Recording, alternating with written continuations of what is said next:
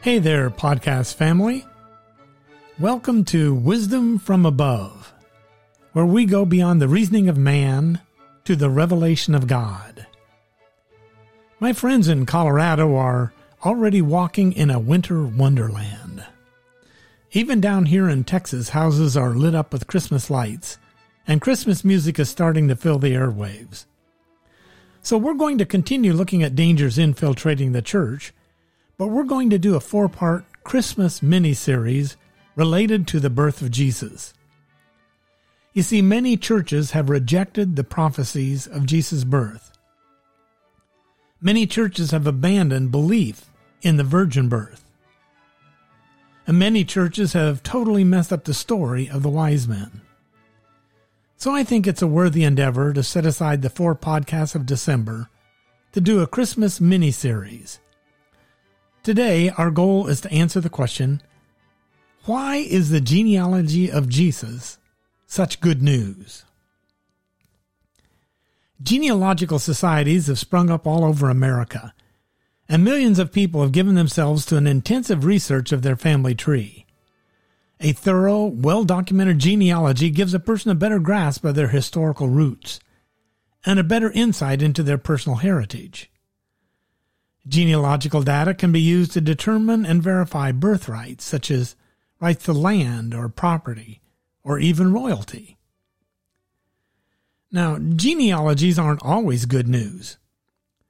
One poor family discovered their great-great-grandfather was a horse thief, a train robber, and a prisoner who was finally sentenced to death by hanging. Fortunately, a clever genealogist made him sound good. Here's how he described him in his genealogy. He was a man who loved horses.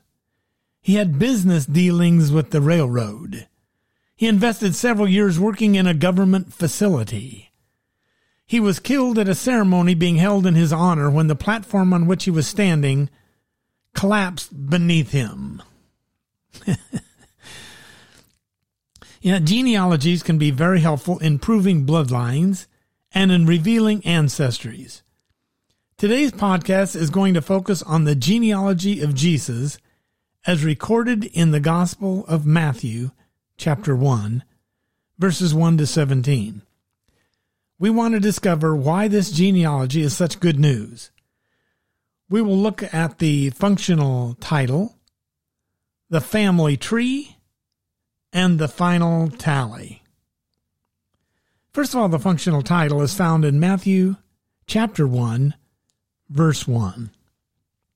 It reads very simply, "The book of the genealogy of Jesus Christ, the son of David, the son of Abraham." So very clearly, Matthew makes known that he is recording and revealing to us the genealogy of Jesus Christ. First of all, he calls him Jesus. This is Greek for Yeshua, the Hebrew Yeshua, and it means Jehovah saves, or the Lord is salvation. So first of all, we see that his name is Jesus. Jesus is the Savior. And if you look later in Matthew chapter 1 and look down at verse 21, you read, "And she shall bring forth a son, and you shall call his name Jesus, for he will save his people from their sins." The next title is Christ. This is the Greek term for the Hebrew word Mashiach, or Messiah, and it means the anointed one. So Jesus is the Messiah. In Matthew chapter 16 and verse 16, I'm turning there, Matthew 16:16. Simon Peter answered and said, "You are the Christ, the Son of the living God." The next title is the Son of David. This reveals that he is a royal descendant. Jesus' genealogy is traced through Joseph, from David all the way down to Joseph. Joseph, though not his natural father, was his legal father. And this establishes Jesus' claim and legal right to the throne of David. We could turn over to the book of Luke and look at the genealogy of Jesus in the book of Luke. And there, Jesus' genealogy is traced from David through Mary, his birth mother. So both Joseph and Mary were descendants of David. So we have Jesus, he is the Savior. Christ is the Messiah. Son of David, he's the legal heir to the throne of David.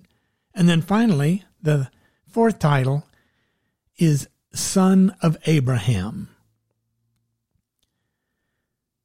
In the Old Testament, God chose one man, Abraham, and he promised Abraham land, seed, and blessing. And according to Galatians 3:16, that was seed singular, not plural, and it ultimately referred to Christ. Jesus is the key to divine spiritual blessings for all who believe in him. He is the son of Abraham. He is the seed of Abraham. So that is the functional title. Now let's look at verses 2 through 16. In verses 2 through 6a, we see the first section that traces Jesus' genealogy from Abraham to David. Then in 6b through 11, it traces Jesus' genealogy from David to the captivity. And then in verses 12 to 16, it traces Jesus' genealogy from the captivity to Christ. So it's in three sections. The first section, Abraham to David, talks about the foundation of David's house. And it lists Abraham, who was the father of many nations, who had the Abrahamic covenant, land, which was actually Israel, seed, which was ultimately Jesus Christ, and blessing, which was spiritual, divinely spiritual blessing that would come to Abraham and his descendants and ultimately could be spread to all people all over the world.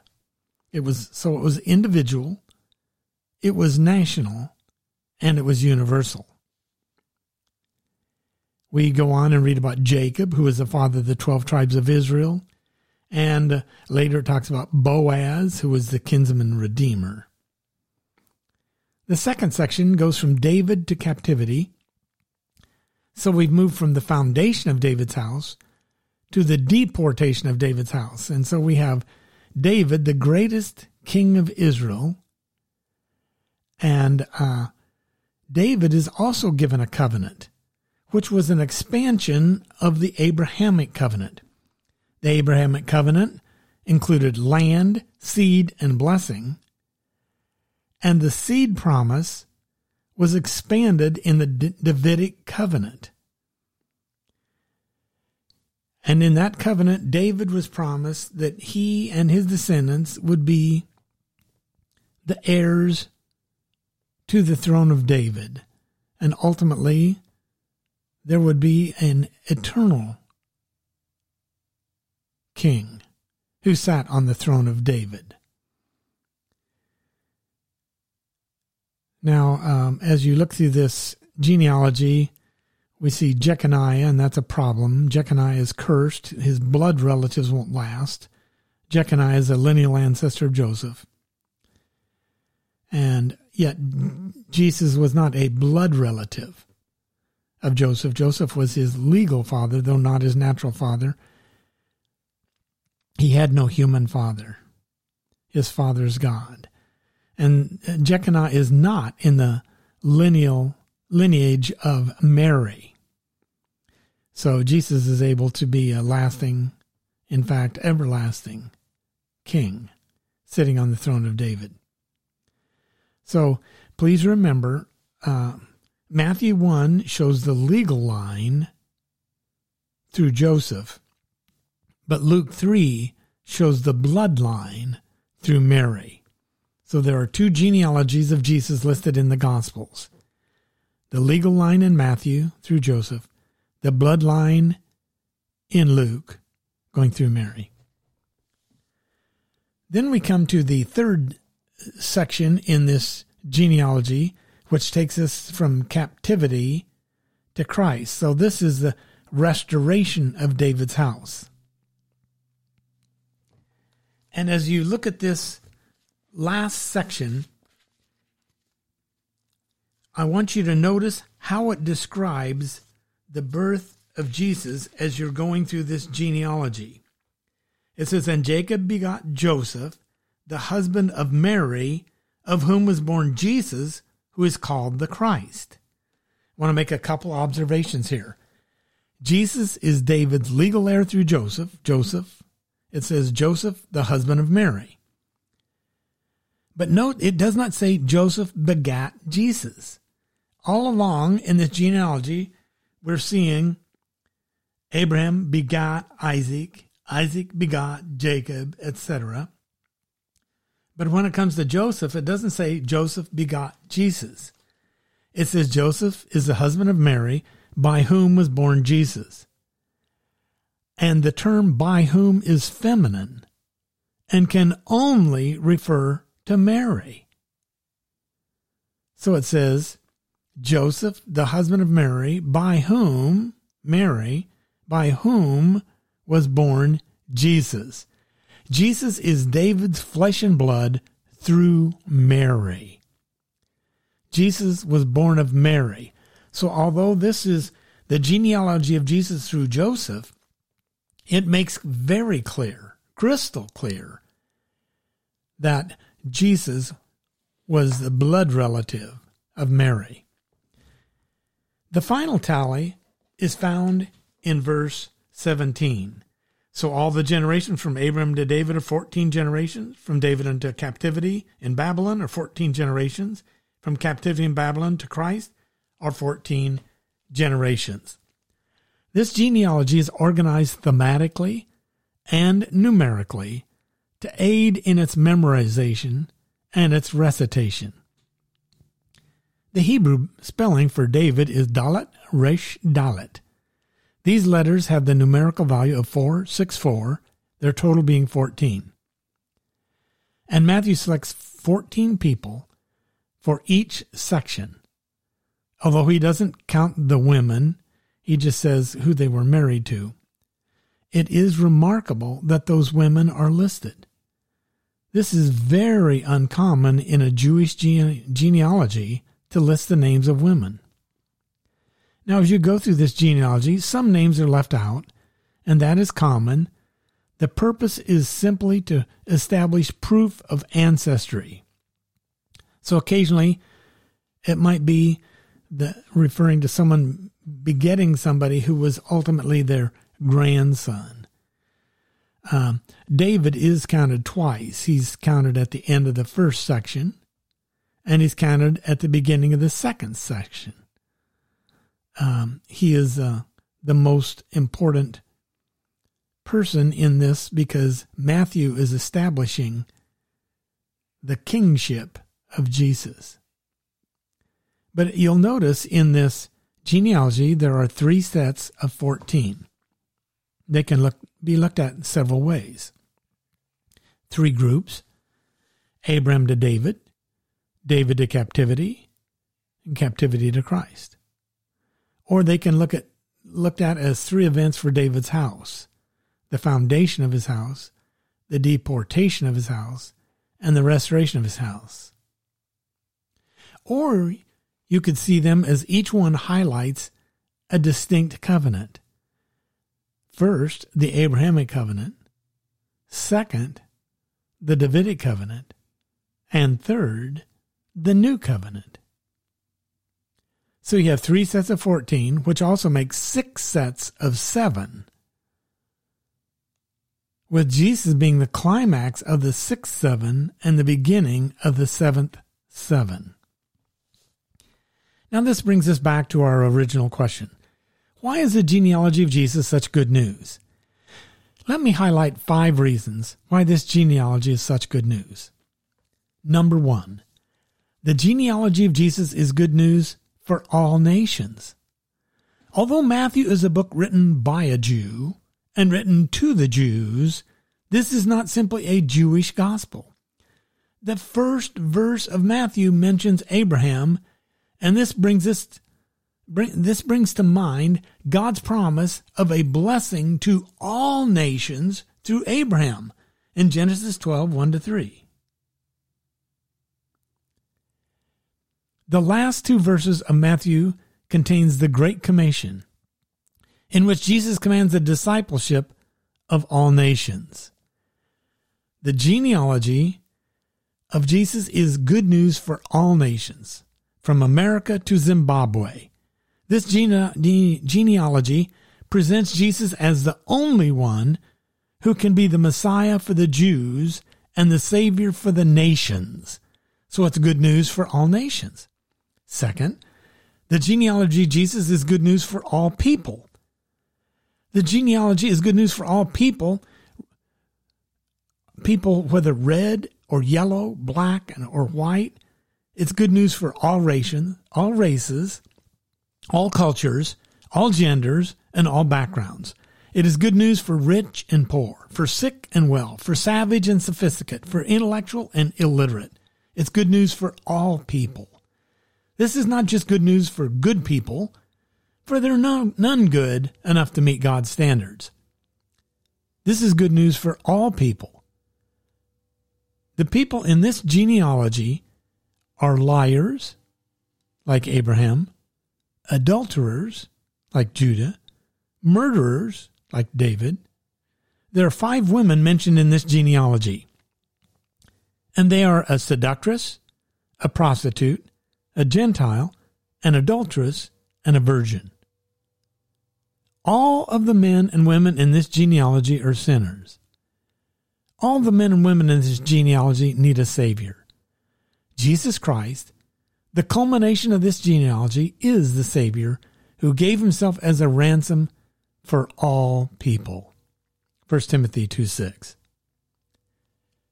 Number 3, the genealogy of Jesus is good news because Jesus is truly man, but he's without sin. You see, Jesus' birth was a miraculous birth. The Holy Spirit enabled a virgin to conceive and give birth. Jesus had no human father. His was a unique birth. He was eternally the Son of God, and he came into this world without sin, and he never sinned. He was absolutely pure and totally sinless. Jesus was an innocent man. But the genealogy of Jesus is also good news because Jesus is David's son, but he's also David's Lord. The baby in that manger was Emmanuel, God with us. Jesus was not only an innocent man, he was also the infinite God. Holland wrote it this way: "There's a tumult of joy o'er the wonderful birth, for the virgin's sweet boy is the Lord of the earth. Aye, the star rains its fire while the beautiful sing, for the manger of Bethlehem cradles a king." Isaiah predicted that he would be Emmanuel, God with us. And then finally, the genealogy of Jesus is good news for you and me. The genealogy is good news because it means we can be forgiven. Jesus Christ is indeed the seed of Abraham, who can bring spiritual life to all who believe in him. Jesus Christ came into the world to save sinners. I'm a sinner. Jesus came into this world to save me. You're a sinner. Jesus Christ came into this world to save you. This genealogy is good news because it means you and I can have eternal life. The genealogy of Jesus is good news because it means we can have hope. Jesus Christ is the seed of David who will one day return to earth to rule and reign as Lord of Lords and King of Kings. Our world has become crooked and perverse. Our world is chaotic and confused. Our world is plagued by deceit and darkness and death. But one day, Jesus will come back to the earth, and truth will replace deceit. Light will replace darkness. Life will replace death. This genealogy is good news because we can have hope for the future. On one occasion, a man who looked a lot like Colonel Sanders came into my office. I had met this man at several antique auctions and estate sales. He was visibly shaken. Occasionally tears made their way down his aged face. I greeted him and I asked him how I could help. He told me he was afraid to die. I asked him to explain, and we talked for a while. I discovered that he had done things in his life that he felt God could never forgive. He was certain that when he died, he would not be allowed into heaven. Oh, my friends, did I ever have good news for this man? First, I acknowledge the bad news. All of us have sinned, and the wages of our sin is spiritual death and eternal separation from God. I wanted him to know that no one, including me, was good enough to get to heaven. But then I shared some good news with him. I showed him from the Bible that Jesus died in our place and that paid the penalty for our sin, so that whoever believes in Jesus will not go to hell, but will have everlasting life. For God so loved the world that he gave his only begotten Son, that whosoever believes in him shall not perish, but has everlasting life. Well, he was encouraged to hear that good news. He wanted to think about what I had shown him from the Bible. We set an appointment for him to come back to my office in 2 days. 2 days later, he came into my office, and he placed his faith in Jesus Christ. He was forgiven. He was given eternal life. He could now call God his Father. The fear was gone, replaced by faith. What a joy it was for me to be able to share this good news with that man. And what a joy it is for me to be able to share this good news with you. The Bible says in John 1:12 that if you believe in Jesus Christ, you're given eternal life and made a child of God. Do you have eternal life? Are you part of the family of God? If you've not yet placed your faith in Jesus, believing that he died for sins and rose from the dead, I urge you to do so right now, right where you are, in the quietness of your heart. Place your faith in Jesus and in his death for you. Trust in Christ right now and become a child of God. I hope you're finding these podcasts helpful. Please share them on your Facebook or on your Instagram or in messages with your friends. This is Dr. Harlan Betts, wishing you a great Christmas season. Thank you for joining me in this passionate quest for wisdom from above.